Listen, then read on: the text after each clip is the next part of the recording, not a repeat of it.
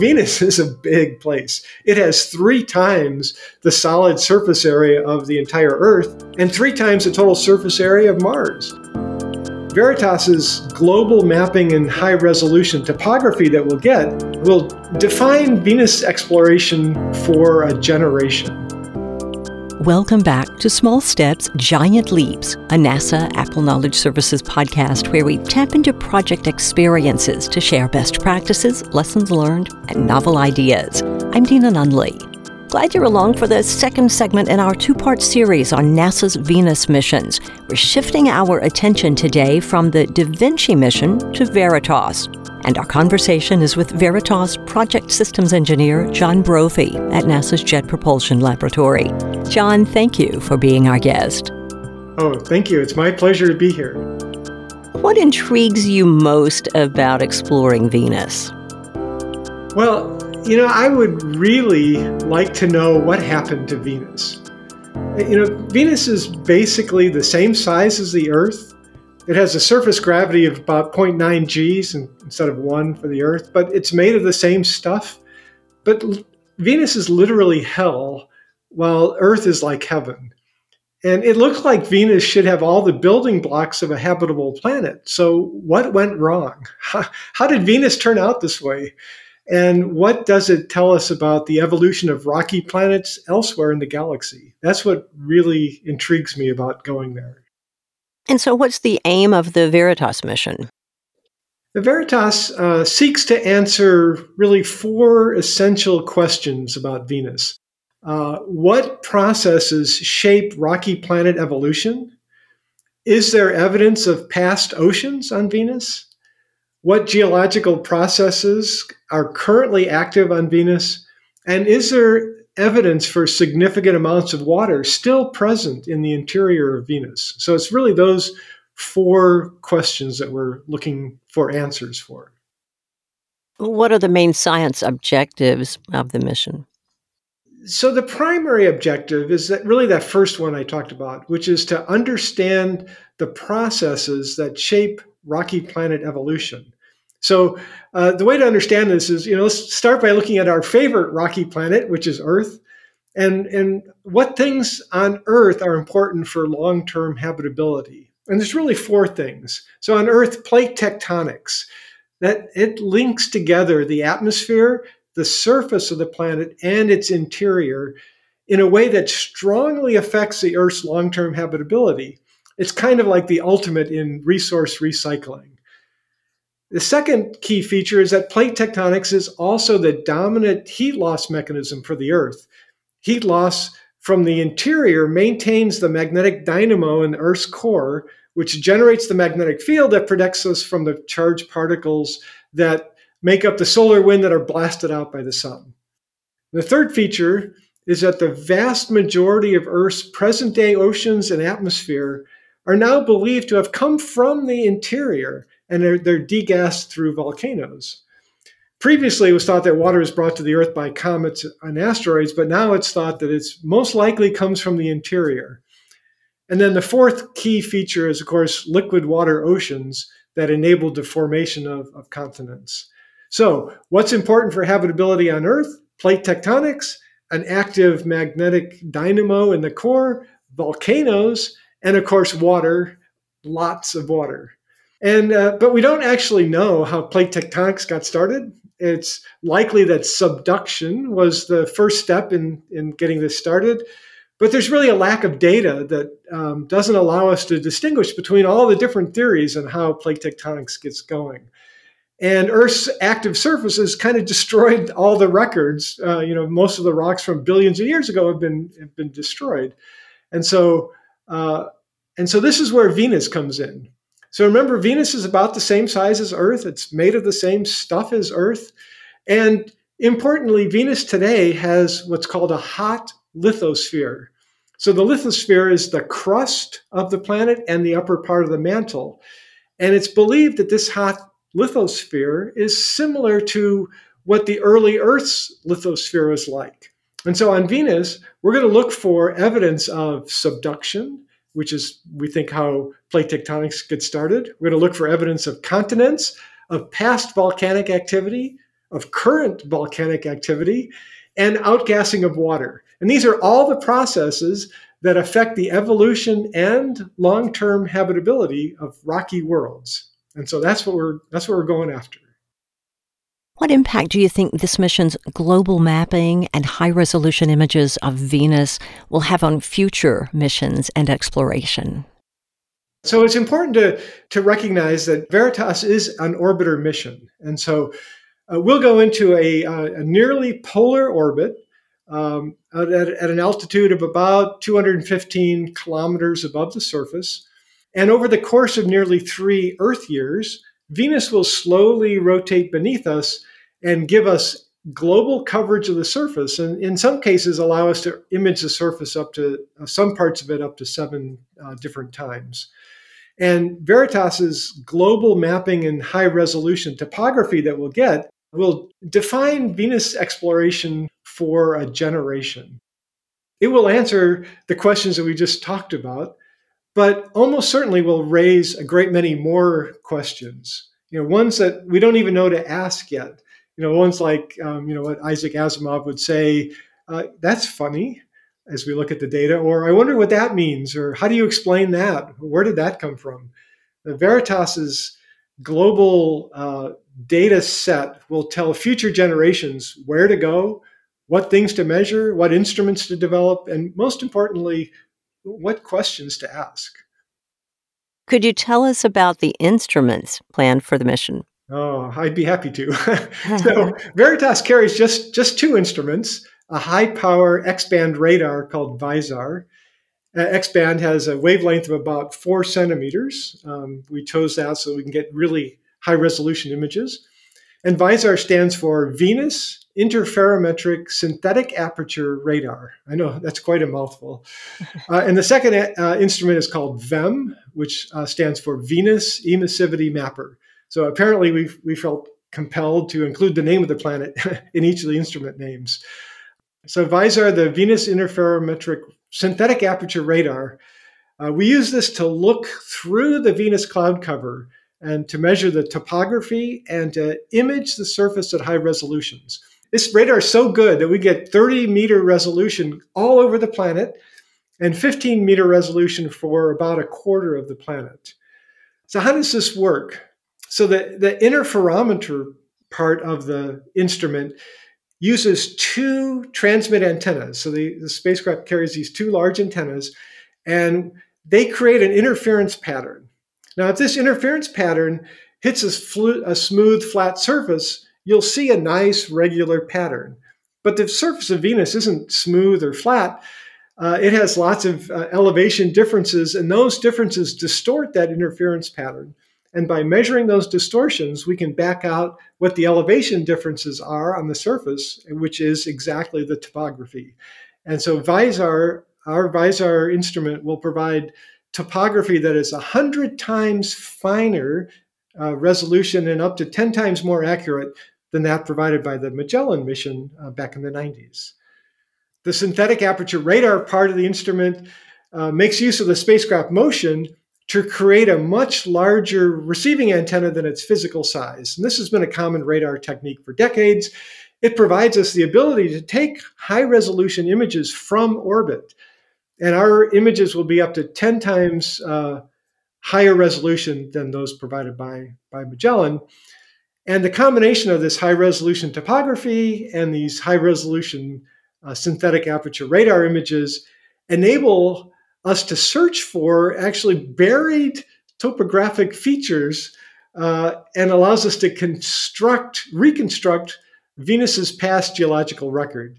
We can determine how craters have been modified over time, whether the volcanic resurfacing occurred in a steady manner or all at once. And it'll provide us a lot of information about what happened to Venus. And then finally, the instrument has a feature that we call repeat pass interferometry. And this is the first time it'll be done on another planet. We do this by passing over exactly the same spot on Venus, separated by several hundred days. And remarkably, this technique is so accurate that we can detect changes on the order of a few centimeters on the surface. And so this allows us to look for all sorts of interesting changes, including active volcanoes, active lava flows, subduction, as we talked about before, for plate tectonics. And it's a very powerful tool for understanding how planets change. So that's the radar. The other instrument is VEM, the Venus Emissivity Mapper. This is a camera, basically a camera that's sensitive to wavelengths around 1 micron. And it turns out that even though Venus is covered in clouds, it has these windows that are roughly transparent at this wavelength. It still causes a lot of scattering, so you can't really get high resolution images with VEM. That's what we do with the radar. But what VEM can do is tell us what types of rocks are on the surface. And importantly, it can distinguish between volcanic rocks and granite. And so why do we care? Well, on Earth, granite forms when the mantle material interacts with water. So if we see a lot of area on Venus with granite rocks, it would indicate that these are likely continents similar to Earth's granite continents, and that these formed in the presence of large quantities of water, that is, oceans. And geologists have identified features on Venus that are called tessera, and it's believed that these are the oldest landforms on the planet and are good candidates that are potentially continents on Venus. And so interestingly enough, this allows the VEM instrument to look essentially billions of years into the past to see if there were once oceans on the surface of Venus. And it seems like magic, but it's actually, fairly straightforward. VEM works by just measuring how bright the light is coming from the rocks. The rocks are glowing. They glow in the infrared. And the VEM instrument can see that glow. And if you know what the temperature of the rocks are, you can relate that brightness that VEM measures to effectively the color of the rock. And technically, it's the emissivity, but the volcanic rocks are very, very black. They have an emissivity around 0.9 on a scale with a maximum of 1. And the granite rocks are grayer. Their emissivity is around 0.7. And so we'll go to great lengths to calibrate the instrument in Germany, where the VEM instrument is being developed, and where they have the world's best laboratory to recreate the temperatures and pressures on Venus. And before flight, we'll use VEM to measure all sorts of different rock types in this environment and create a catalog of responses to different rock types as a function of temperature and pressure and so forth. But all this is complicated. On Earth, the temperature of the surface varies with altitude, and this is also true on Venus. And so to know the temperature of the rocks, which is important, you have to know the elevation. And so that's where the VISAR topography comes in. The topography maps we get from VISAR provide that elevation, and that's used by VEM to then determine the emissivity. So there's an intimate coupling between these two instruments. And there are other corrections for the thick atmosphere and the clouds and all sorts of things. But in the end, we can tell what kinds of rocks there are on the surface. So as cool as that is, it's not the only thing that VEM can do. It can also look for active volcanoes as we fly over. And it does that by looking for the glow that the volcano shines onto the cloud cover. So if we're lucky, VEM might literally see glowing volcanoes on Venus. And VEM has one other trick up its sleeve, and that is it can also actually observe near surface water vapor using some of its measurement bands. And if there are large Earth-like concentrations of water remaining in the interior of Venus, then VEM will be able to detect volcanically outgassed water. And based on some estimates, there could be as many as something like 10 volcanic eruptions per year that could produce enough water that is detectable by VEM. And if we see these, it would indicate that the planet still retains substantial interior water. And establishing that Venus has this volatile-rich interior, despite the fact that the surface and the atmosphere are desiccated, that would be a major discovery.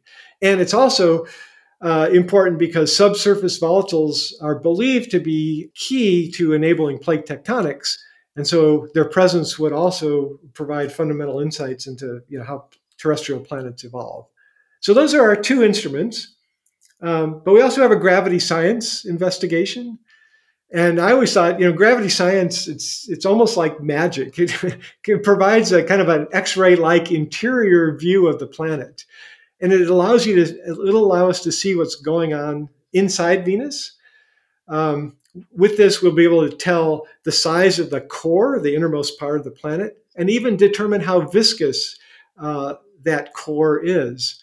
As we mentioned earlier, the behavior of the core is responsible on Earth for the Earth's magnetic field, but Venus doesn't have a magnetic field, and so the question is, what's going on with its core? Well, Veritas's gravity science will tell us. And as we move out from the core, the next layer up in rocky planets is the mantle. And from Veritas's gravity science, we'll also be able to greatly improve the knowledge of the mantle's viscosity on Venus. And those two things together, the core size and how viscous the mantle is, will tell us a lot about how the interior of Venus evolves and how this behavior shows up on the surface, and how it affects these subduction zones if they're there, and possibly plate tectonics.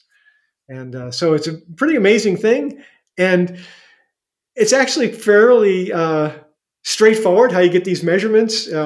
Understanding them is a little bit more complicated, but basically gravity science just uses the telecom subsystem. We use that to radio back to Earth the science data that we collect with the VISAR and VEM instruments.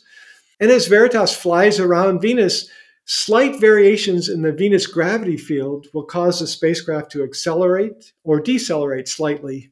And these variations in the gravity field are caused by concentrations of mass in different locations of the planet.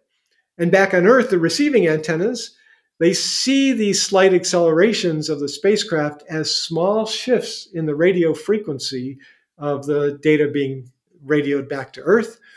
And we use what's called a K-band system, which is a higher frequency than's normally used on a lot of planetary missions, and it gives us really good gravity science data.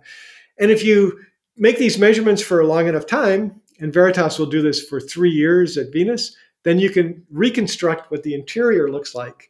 And again, it's like I said, it feels almost like magic. So those are our science investigations. And we do have one other thing that we're carrying as a technology kind of demo thing. And this is called the Deep Space Atomic Clock, which we abbreviate to DSAC, because everything at NASA has an acronym. And as its name implies, it provides very accurate time on board the spacecraft. And you might wonder, well, who cares how accurately you know time on board the spacecraft? But it turns out it's all about navigation. And just like ancient seafaring explorers, they needed accurate time on board to know where they were, to know what longitude they were at. And it turns out on spacecraft, you still need accurate time to know where you are. If you don't have really accurate time on board, the way this is normally done is the Earth sends out a signal to the spacecraft receives it, sends it back to Earth. And on Earth, they measure the round trip time that signal took. And since the speed of light is a constant, you can calculate how far the spacecraft is from Earth. And the better you can measure time, the more accurately you can tell where the spacecraft is. Light travels at roughly a foot a nanosecond, so 1 foot every billionth of a second. And so you need to measure the time very accurately if you want to know where the spacecraft is very accurately. And this works on Earth because we have really good atomic clocks on the Earth. But now we want to put that atomic clock on board the spacecraft. And so now the spacecraft can just receive the signal, a time-stamped signal from Earth when it was sent. Now the spacecraft knows how long it took that signal to get to it, and it can calculate where it is relative to Earth. And so now the spacecraft can do its own navigation and be less reliant on help from Earth. And this will make future deep space missions more autonomous and less expensive to fly. So that's our kind of add-on. It's not really an instrument. It's a technology demonstration that we're going to do as well. John, what significant engineering challenges does your team have to overcome to achieve success on this mission? Yeah, so there's really, there's lots of things, but kind of two things kind of stand out. One is the management of the radar data. The radar generates a huge amount of data because we're talking about high resolution images and topography all over the planet. And Venus, as we said, is big. It's the same size as the Earth, but the Earth is, 70% of the Earth is covered in water.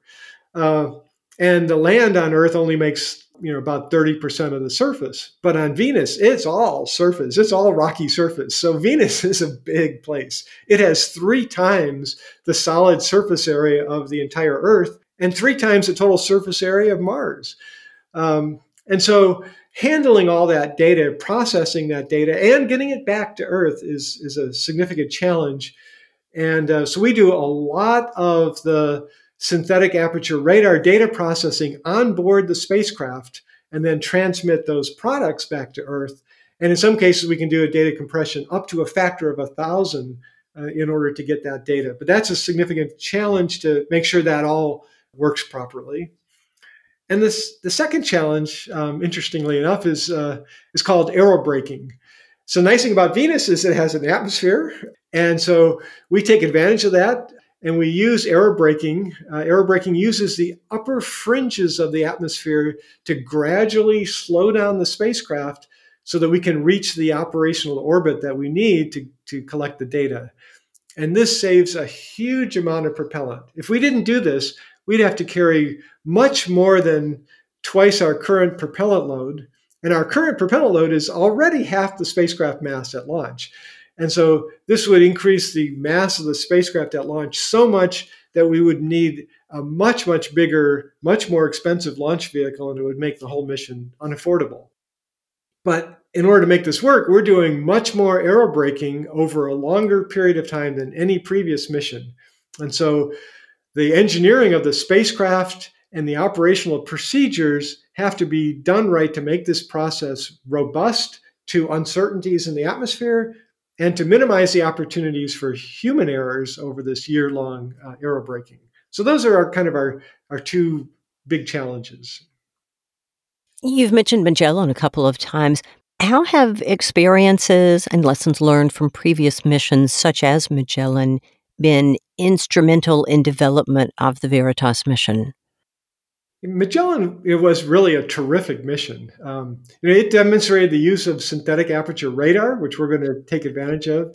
It demonstrated that to obtain high-resolution images of the surface of Venus. And it also was the first mission to demonstrate aerobraking. And so we're definitely, building on the heritage from Magellan. And it showed that the surface of Venus is very interesting, but left us only with tantalizing clues as to what happened to Venus. And so VERITAS, we benefit from, now roughly 30 years of technology advances since Magellan. And it allows us to improve on Magellan's synthetic aperture radar resolution by an order of magnitude. And we improve on its topography by 2 orders of magnitude. And we do this with a mission that's only a small fraction of the cost. And that's because of the technology advances. Magellan was a flagship mission. That's kind of the most expensive class of NASA deep space science missions. And VERITAS is a relatively a high-class mission, relatively low-cost discovery class mission. The instrumentation is so good that it's basically like putting on a pair of high-resolution glasses compared to the images we got from Magellan. And it's all because the technology has advanced over the past 30 years. But one of the neat things about VERITAS and Magellan is that VERITAS will compare data from Magellan by looking at the same terrain, essentially 40 years later, and look for any evidence of geological changes that have occurred, since Magellan made those measurements. And so that's a really neat opportunity. What drew you to the VERITAS mission? Well, for me, it's not really so much as what drew me to VERITAS. I actually got drafted to work on this mission. But it's rather, what has kept me interested in it. And it's because Venus has largely been neglected for a long time, decades, in fact. But it's a very interesting place because of its similarities and, of course, obvious differences from Earth. And VERITAS will help unlock the secrets that Venus has kept for so long about how rocky planets evolve and how they go bad. It's clear from my time that I've spent at JPL, and I've been at JPL for a long time, that the number of amazing deep space missions is much, much larger than NASA can provide funding for. And all of these deep space science missions are both scientifically interesting and technically challenging. And so it's a rare privilege to get to work on one of these missions. And VERITAS is basically the last mission that I'll get to be intimately involved with in my career. And so I'm very interested in working on this mission. Is there a particular aspect of the mission that especially energizes you? Yeah, I would really, really like to know if Venus ever had a liquid water ocean on its surface. People just think of Venus as hell, right? But it may not always have been that way. It may, was it the first habitable planet in the solar system? That's possible. If it did have a liquid water ocean on it, what went wrong? And if it never had a liquid water ocean, why didn't it? These are questions of really, I think, significant importance for understanding, not only about Venus, but about the possibility of life elsewhere, in the universe. And it's also of significant contemporary, interest with our own planet. So that's what really energizes me about this mission. Well, John, it's been an absolute pleasure getting to chat with you today. Thank you so much for being on the podcast with us. Oh, it's my pleasure. I appreciate the opportunity. Do you have any closing thoughts? I would like to just emphasize the fact that VERITAS is an international effort.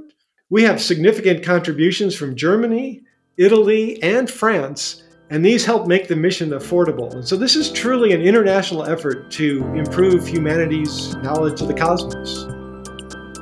Links to topics covered during our conversation are available at apple.nasa.gov/podcast, along with John's bio and a show transcript. If you'd like to listen to more interviews and get information about what else is happening at NASA, we encourage you to check out other NASA podcasts at nasa.gov/podcasts. As always, thanks for listening to Small Steps, Giant Leaps.